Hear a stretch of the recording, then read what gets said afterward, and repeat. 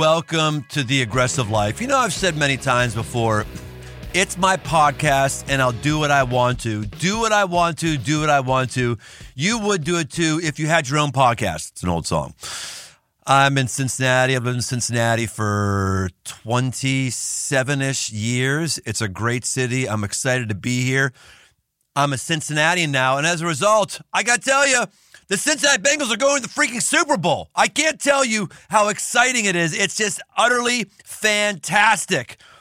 The Aggressive Life family, I know, stretches all over the globe, but I think the entire globe is probably rooting for the Cincinnati Bengals this Super Bowl because, gosh, they've been the what do you want to call it? The poor orphans of the NFL, the losers of the NFL, the little sisters of the poor of the NFL. Like virtually any weak moniker you can apply to the Bengals over the last 31 years, that's what they have been. And yet they're one game away from a Super Bowl championship. The last year that Cincinnati Bengals had won a playoff game was 1980, 81? What was that year? 89. No, before this year, no one ever sent a text ever saying the Bengals won a playoff game.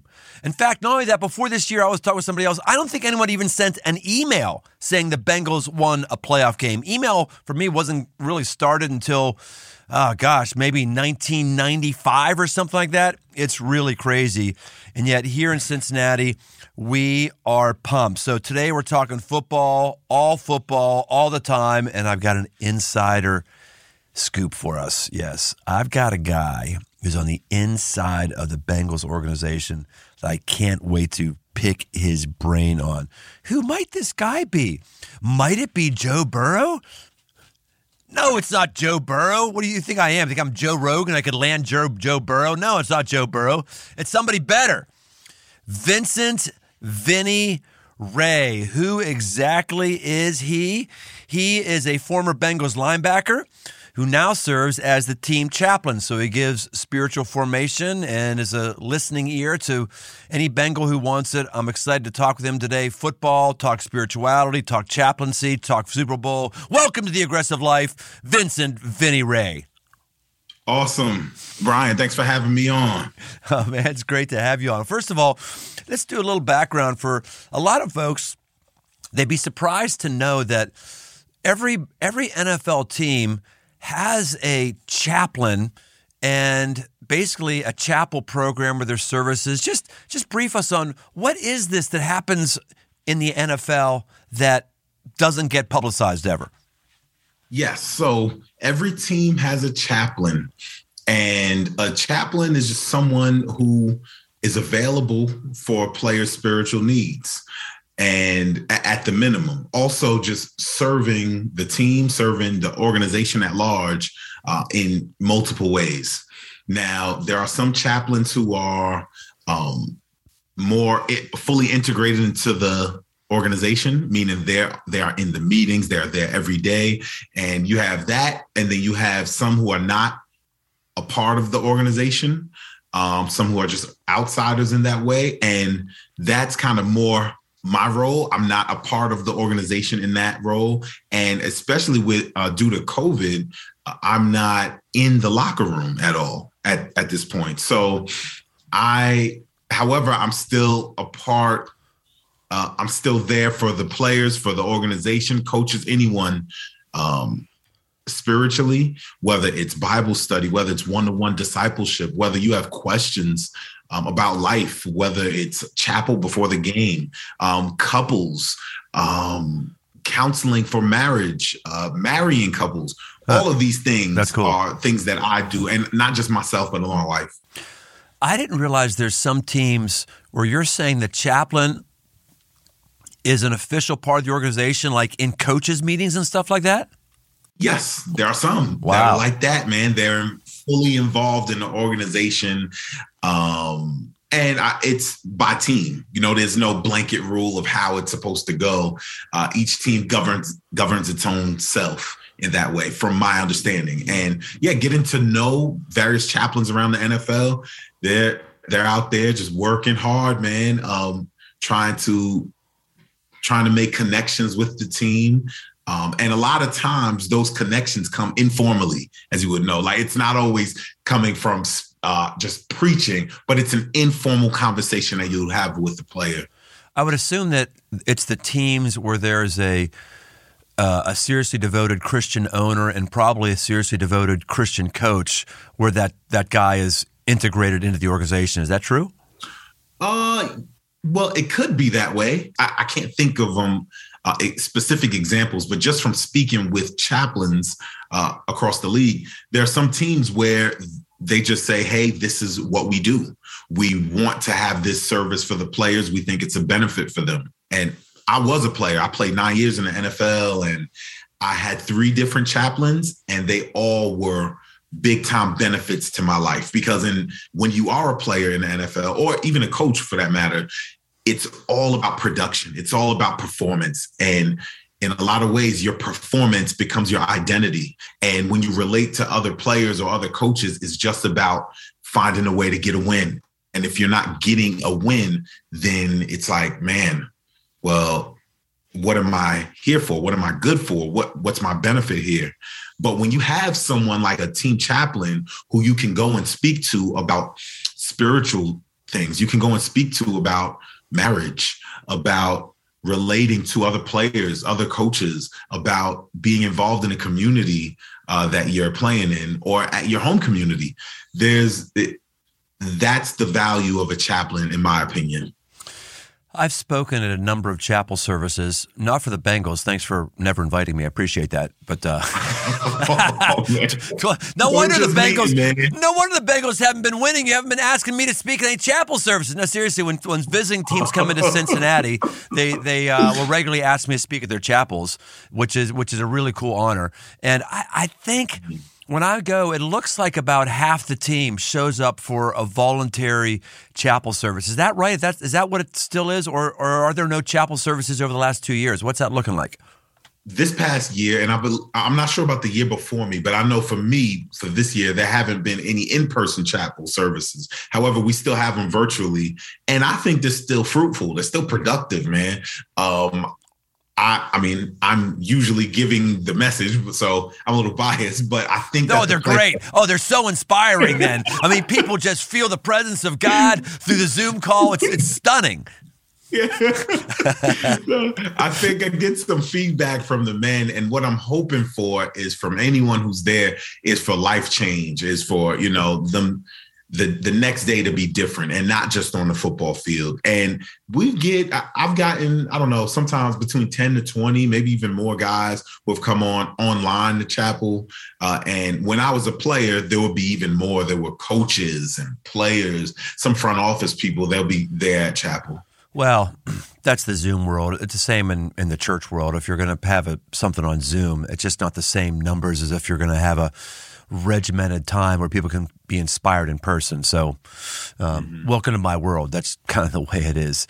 I'm curious, you've been a chaplain to the Bengals for this year, and you played for the Bengals. When was your last year playing for the Bengals?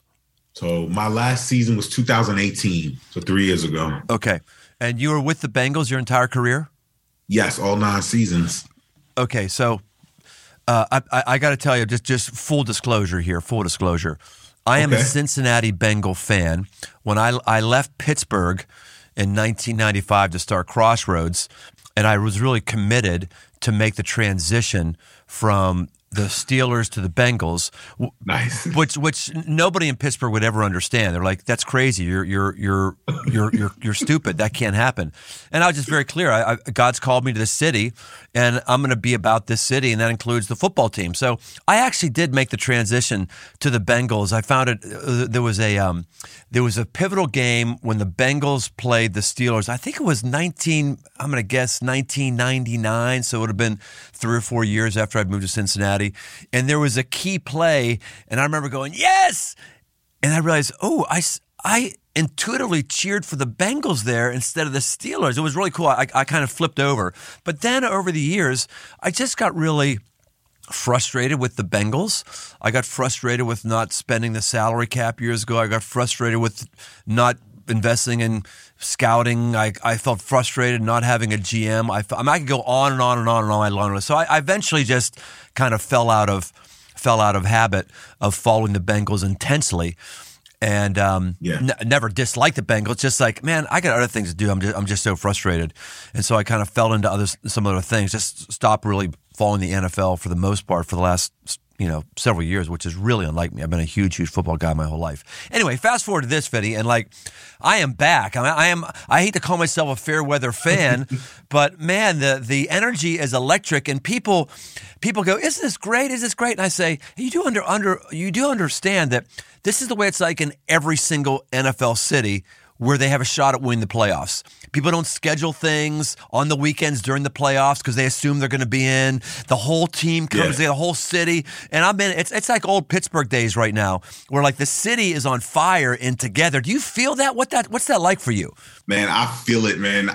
All my neighbors are excited. When I go to the grocery store, people are so excited. I go to pick up my two oldest daughters from school, and her whole class, they're all doing the "Who They" chant. I didn't even know my daughter knew the chant. So it's just been an exciting time, man. As a player, I got here in 2010, and from 2011 through 2015, we had successful seasons. We won 2 AFC North titles, which is always tough to do. Yes, it is. In the division with the Ravens, the Steelers, come on now the Browns. Right. It's always tough. But now just the team, and I don't know them that well, not everyone, but I do see that there's a lot of character there, a lot of men who are willing to do things for others before themselves. And they may not get the glory, but the whole team is doing well. Yes. So that whole idea of we over me is really, it shows itself as the games get tighter and as the games get closer to the end, where the team just seems to play better. Is it as simple as Joe Burrow is a leader who has an infectious winning attitude? It's trickled everywhere? Because I look at the team and I'm going I don't know if the offensive line is better than it was in years past. I don't know that Chase is better than A.J. Green was in his prime. I don't know that the linebacker core is better. I'm looking – the kicker is probably for sure better than anything we ever had before. But I'm going is it really as simple as Joe Burrow? That's the missing sauce?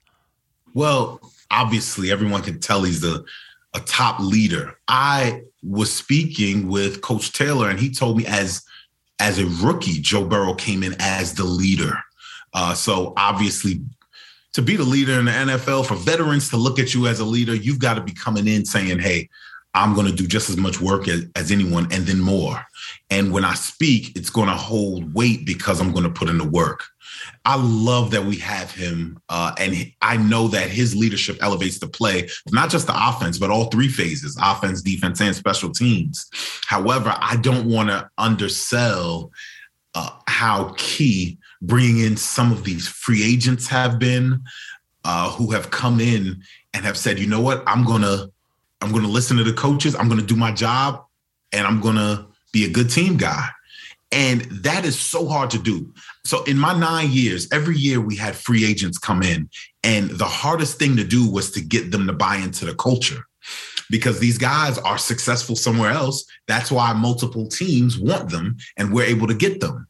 However, for us to get guys like Von Bell, Larry Ogunjobi, Awuzie on the outside corner, Eli Apple, all of these players are coming in who are successful elsewhere, but coming in under the vision of the head coach. And then players on the offense, as you know, rookies, second-year guys, for them to all buy in this way, when you have leadership buying in, it allows the younger players to fall in line and buy in. And that is so hard to do. Trust me, I've seen it. I've seen guys come in from other teams, or even your own leaders not be all the time leaders, and that attitude trickle down to younger guys who, when they become the leaders, follow in the same way and aren't always leaders. And it affects the team. Some of those guys, didn't they specifically say, I came to Cincinnati because I believe in Joe Burrow? Yes. It's unbelievable, man. That's just crazy. So what would people be surprised to know about the Bengals? Like if we had your job interacting with the players you're interacting with, is there anything that would be a head tilt for us?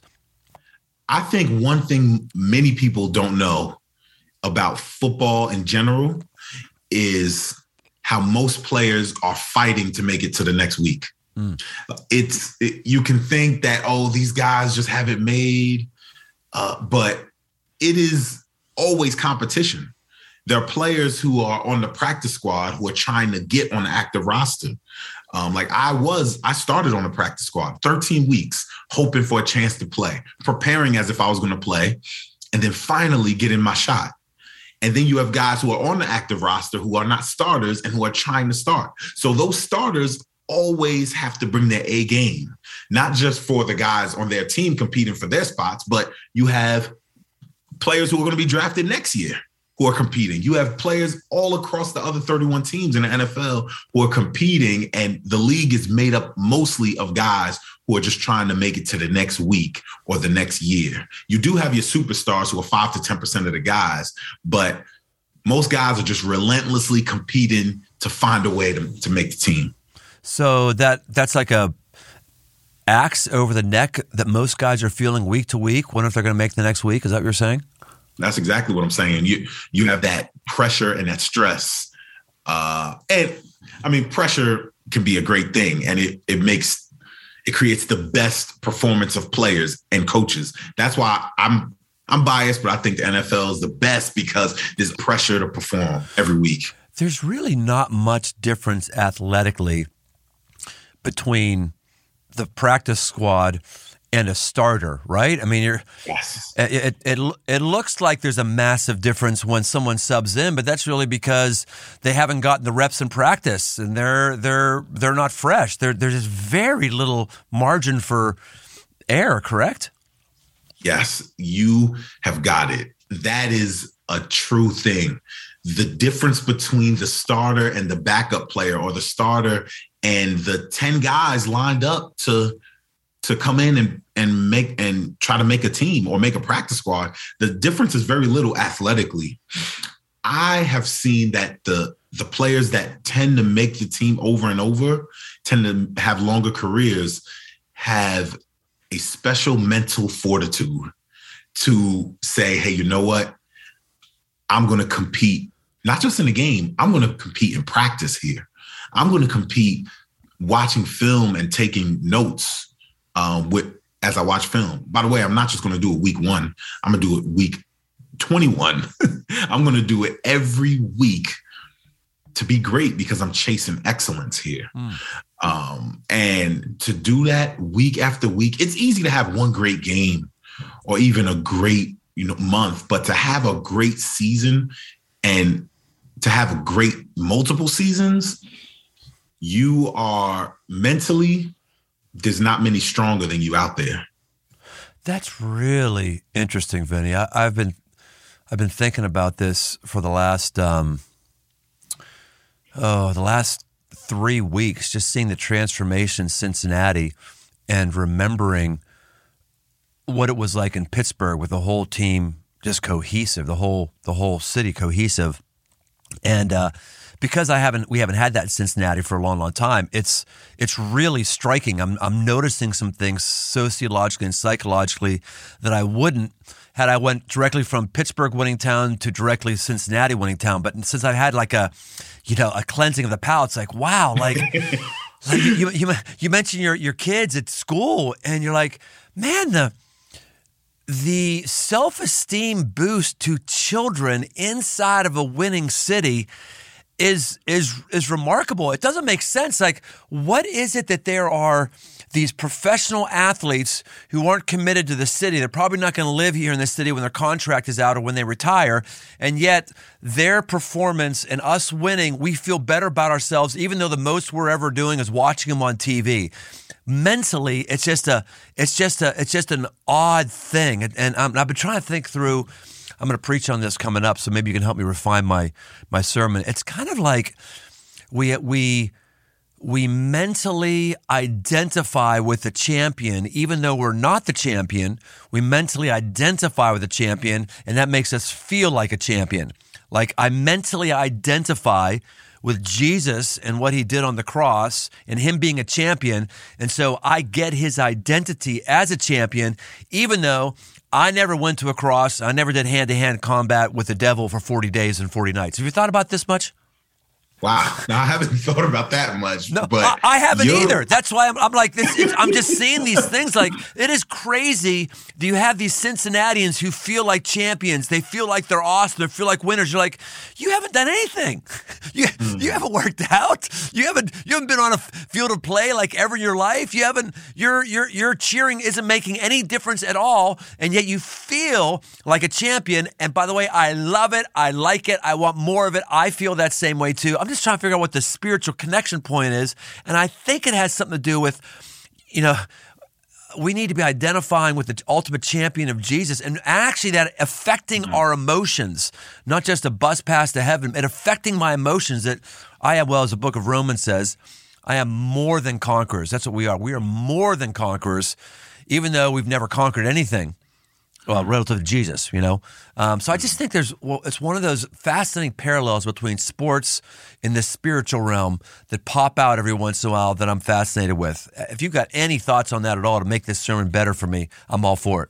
Wow. I believe there's something there. I'm with you, because for a team to feel better, and not a team, a city to feel better about themselves as their team is finding a way to win in the end. It's true. Like, the city just has a different spirit. Yes, it does. As the team, and the way we've been winning games, I don't know, the last half dozen games, not just the playoffs, but we've been finding a way to win. It's like just grit, just trust, and playing your best. It makes you very proud, and you embrace it. Even me, I'm a fan now. Right. In a lot of ways. And I really see what they do, and I'm like, man, I appreciate them.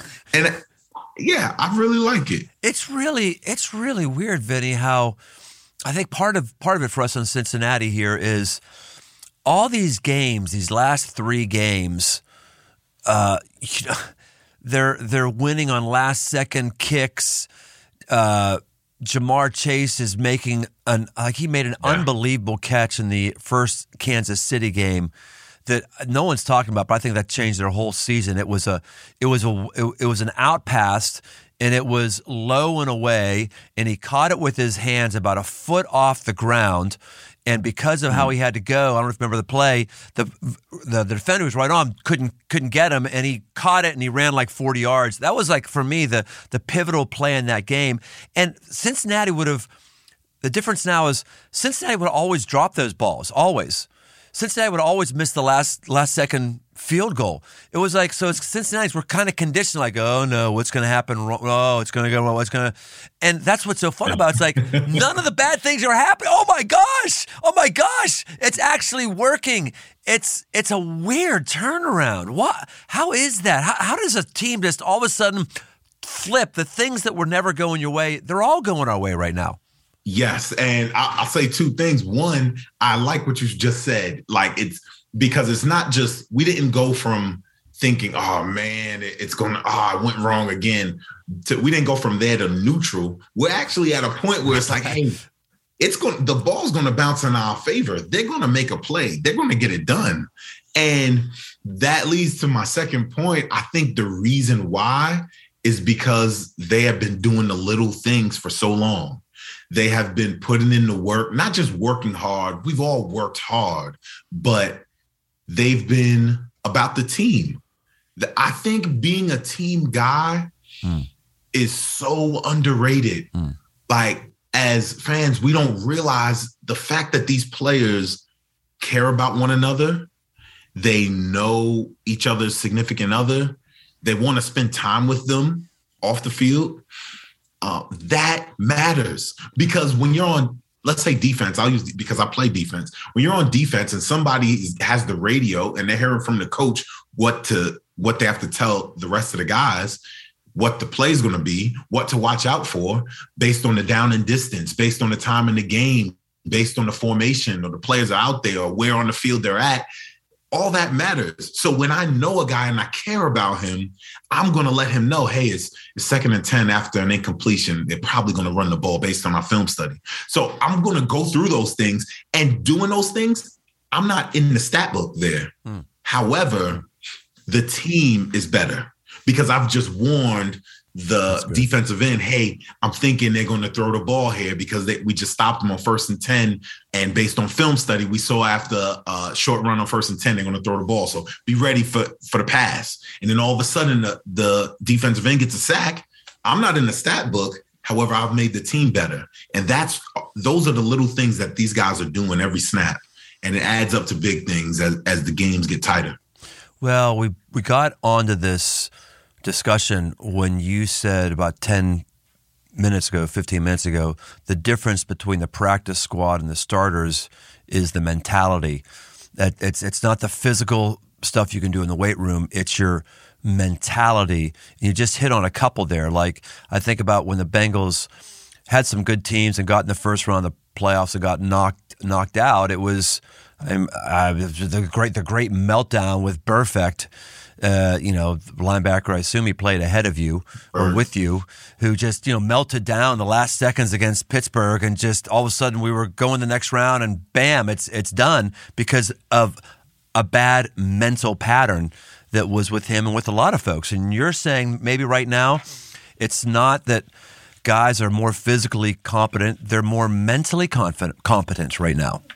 Yes. So first, I will say, I think of that game. Trust me, I know the whole city hasn't forgotten. I haven't forgotten. I was out there in the field, like the game against Pittsburgh or at home in the playoffs, or a game against the Chargers at home in the playoffs. Teams that these are both years we won the division. We're playing our first game at home.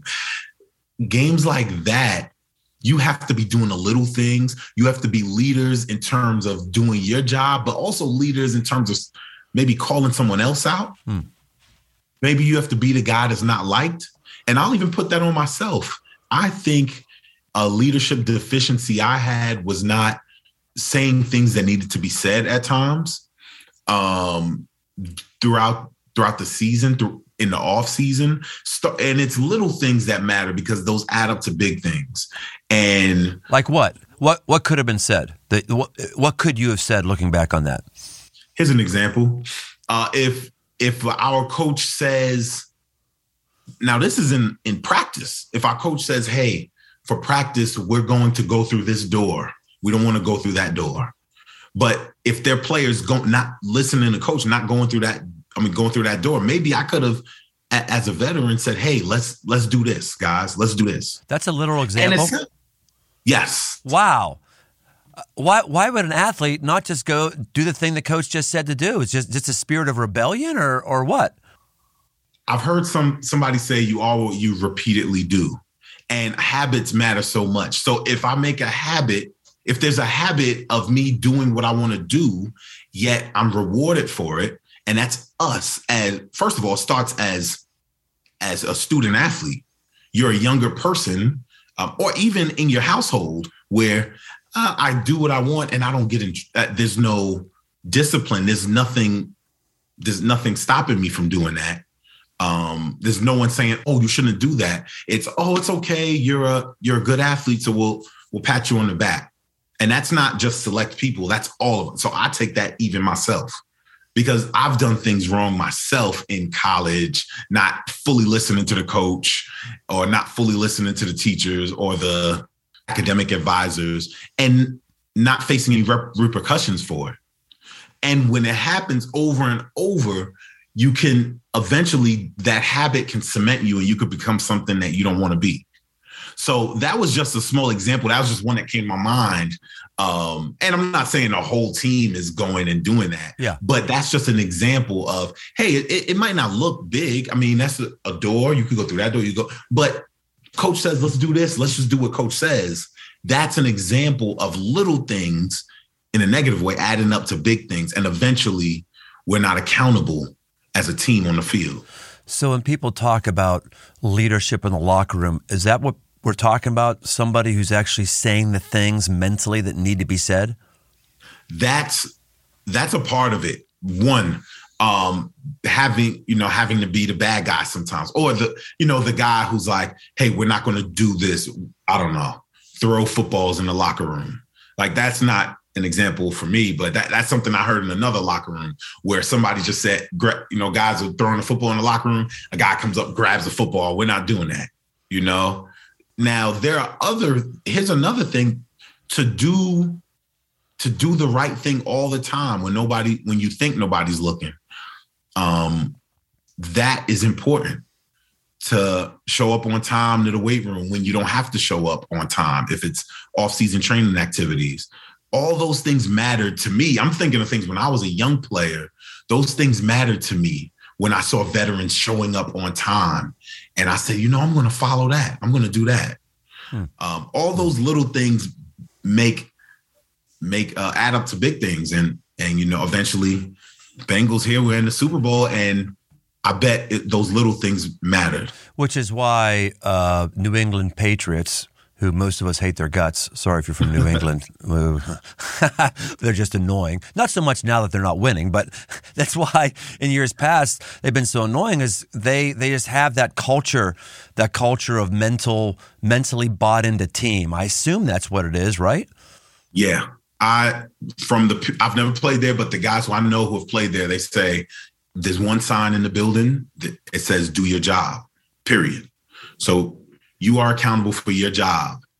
And that was important for our team when I was a player. I know that's important for the team now, for all the teams, do your job. But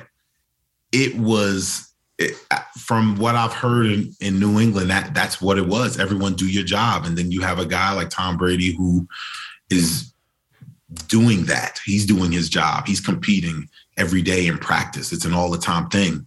So everyone else falls in line. Yeah, the dude really is amazing that you can step out of one organization where you've had unbelievable success, step in another organization where there really hasn't been great success, and then instantaneously, like with a snap of fingers, all of a sudden you're Super Bowl contenders every year. That's just Tom Brady's always annoyed me too for a variety of reasons, but you got to be just incredibly impressed by him. He's just a leadership stud. Man, I know people who have played double-digit years in the NFL and have never gone to the playoffs. I have never won a playoff game. I've gone to the playoffs 5 times, but in my career. But it's so hard to win a Super Bowl or make it. Everyone's goal is to do that, and everyone has coaches who have a lot of experience and players who are highly skilled. And to get to the Super Bowl, it is such a feat. And for a guy like Tom Brady, not only for him to go as many times as he has, but to win most of them. I think I've lost count, man. What is it, like 6? No, I thought he was 7. I thought he was 7. Maybe 7, yeah. 7. He has more Super Bowl rings than any other team in their entire history has. Yeah. I didn't realize that it was 5. You're saying the Bengals, and I'm sorry to go back to a more painful time for both of us as Cincinnatians, but it was 5 times with Marvin Lewis, or 5 times the Bengals didn't get past the first round?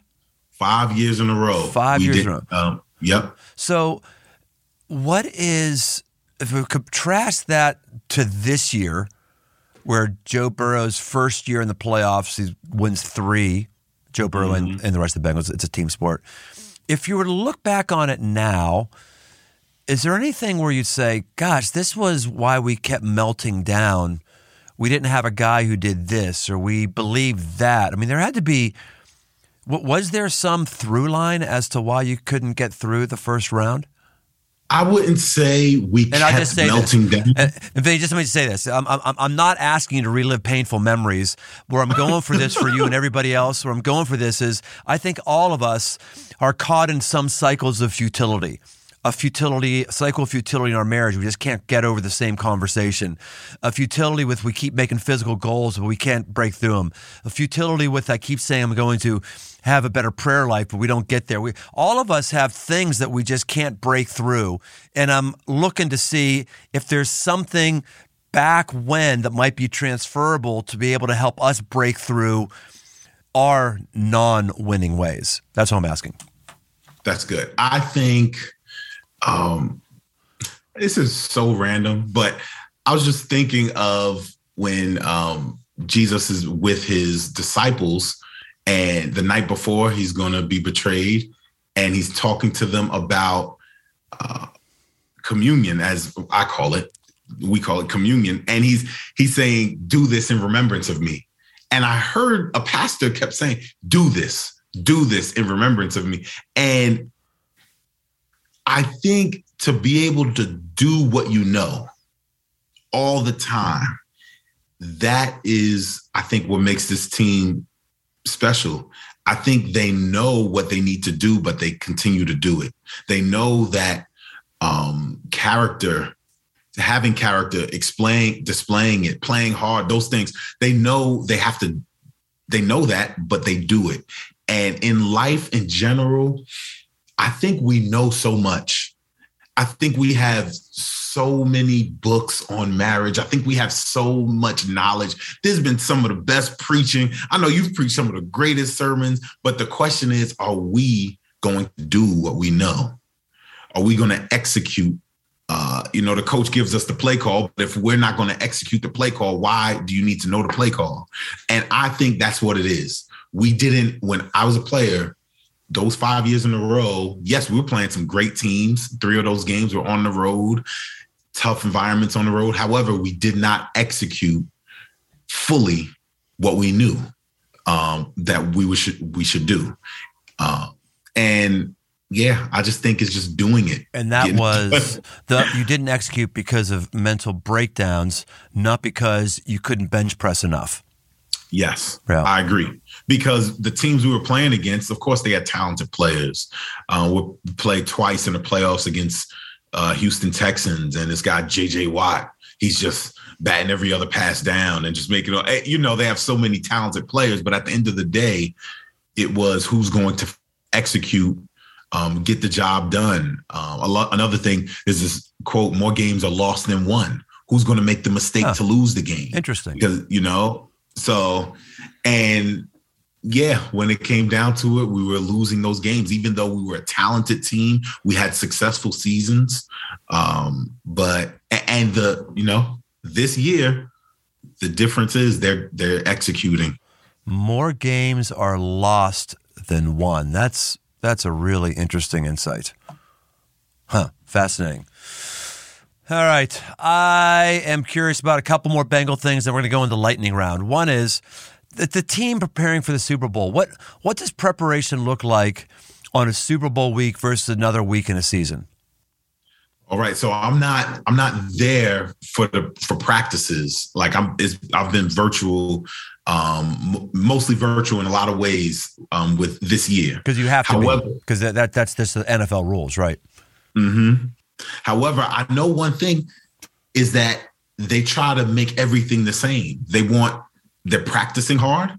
They're doing the same things in practice, the same routine. They want to have the same schedule. In the NFL, the schedule is king. To go through the schedule. And when you have differences in the schedule, it can be really tough. When those guys are in LA, I think back in the day when we were less of a mobile society, when people traveled less, being in LA might be a big source of temptation. There's new clubs, there's new whatever to do. Is that still the case it is right now for those players? Are there more temptations to keep them mentally focused, or is that not prevalent for today's player? What I think is the temptation or the things that can break focus off this week is just external things that are happening because it's the Super Bowl week. Whether it's your uncles, fathers, second cousin is reaching out to you. Hey, man, remember I did this for you? Now let me get some Super Bowl tickets, like something like that. Or you're from maybe from the West Coast, you're from California. So you have a lot of people in town, which can be awesome. But also it could be, if you allow it to, could be a distraction for players and coaches alike. So just making sure you navigate that because you want to enjoy that week. This is the Super Bowl, man. There's only been, several thousand people to play in the Super Bowl, maybe less. And you want to make sure you enjoy it. Yeah. But you know that you're there for one reason, and that's to come away with a win. All right. Are you ready for the lightning round? This is where I give you a topic, and you have to aggressively, answer it real fast. Can you do it? Whew, let's do it. Yes, you can. Here we go. Biggest aggressive move you've seen the Bengals make this season? Going for it more on fourth downs. They did go for it more on fourth downs, didn't they? Mm-hmm. Yeah, and the statistics say teams should be going for it more, and many of them are. That's cool. I like that. What game or what win or loss this season for the Bengals was the most surprising for you? Chargers lost. Why? We had so much momentum in the comeback. I thought we were going to win. When you've got nerves that are messing with you before a big game, how do you calm them down? Hit somebody. The key for Cincinnati to bring home the Lombardi Trophy. Stop the run. Most dangerous aspect of the Rams that the Bengals have to be concerned about and prepare for? Pass rush. Vinny Rey, this has been great. Is there anything you want to talk about that we haven't talked about, or anything you want to say that we haven't said? Yeah, I like to say one thing. Yeah. As a chaplain, I've been having chapel, which is a message about 20 to 25 minutes I would give, maybe a little less time, but that's something I have rarely done up until this point, was to, in essence, preach. I've preached 3 times before this season, and now I've been doing it pretty much weekly, and that was tough to do. But I do have others who are chaplains, who have been chaplains and are retired, or who are currently chaplains who are older than me, who have helped me. And I've read through a couple books with some of them. And I just wanted to say that I appreciate mentors. Someone who is going to mentor you, disciple you. I think we all need that. I had a great father growing up, but even since then, I've had great men lead me along the way, and they're still leading me as I'm leading other men. So I just wanted to give a shout out to all the mentors, and just to say, continue to work, continue to lead, because it's not in vain. Well, if you hadn't preached before, how did you get the idea that you wanted to be a chaplain? How did that all come about? That's a pretty cool gig you have. There's a lot of people who would give their hind's tooth to do what you're doing. So the former chaplain here, Lamorris, and his wife, Megan Crawford, they were thinking about joining on staff at a church somewhere. They had an offer to be pastors, and he asked me if I wanted to be the chaplain. He thought I would be a great fit. And Noel and I prayed about it. I didn't think I would be going into the ministry. But I did know what I was doing at the time was I was leading Bible studies, life groups, as we call it, at my church. And I enjoyed it. So I said, yes, I'll do it. And I'm thankful I did. Vinny, do you have any way people can follow up with you in terms of just see what you're doing on social media? This is basically your time to pump your stuff and help us see more of what you got going on. Awesome. Well, I have Twitter, Vinny Rey, VINNYREY. I'm on Facebook. I think my name's Vinny Rey on Facebook.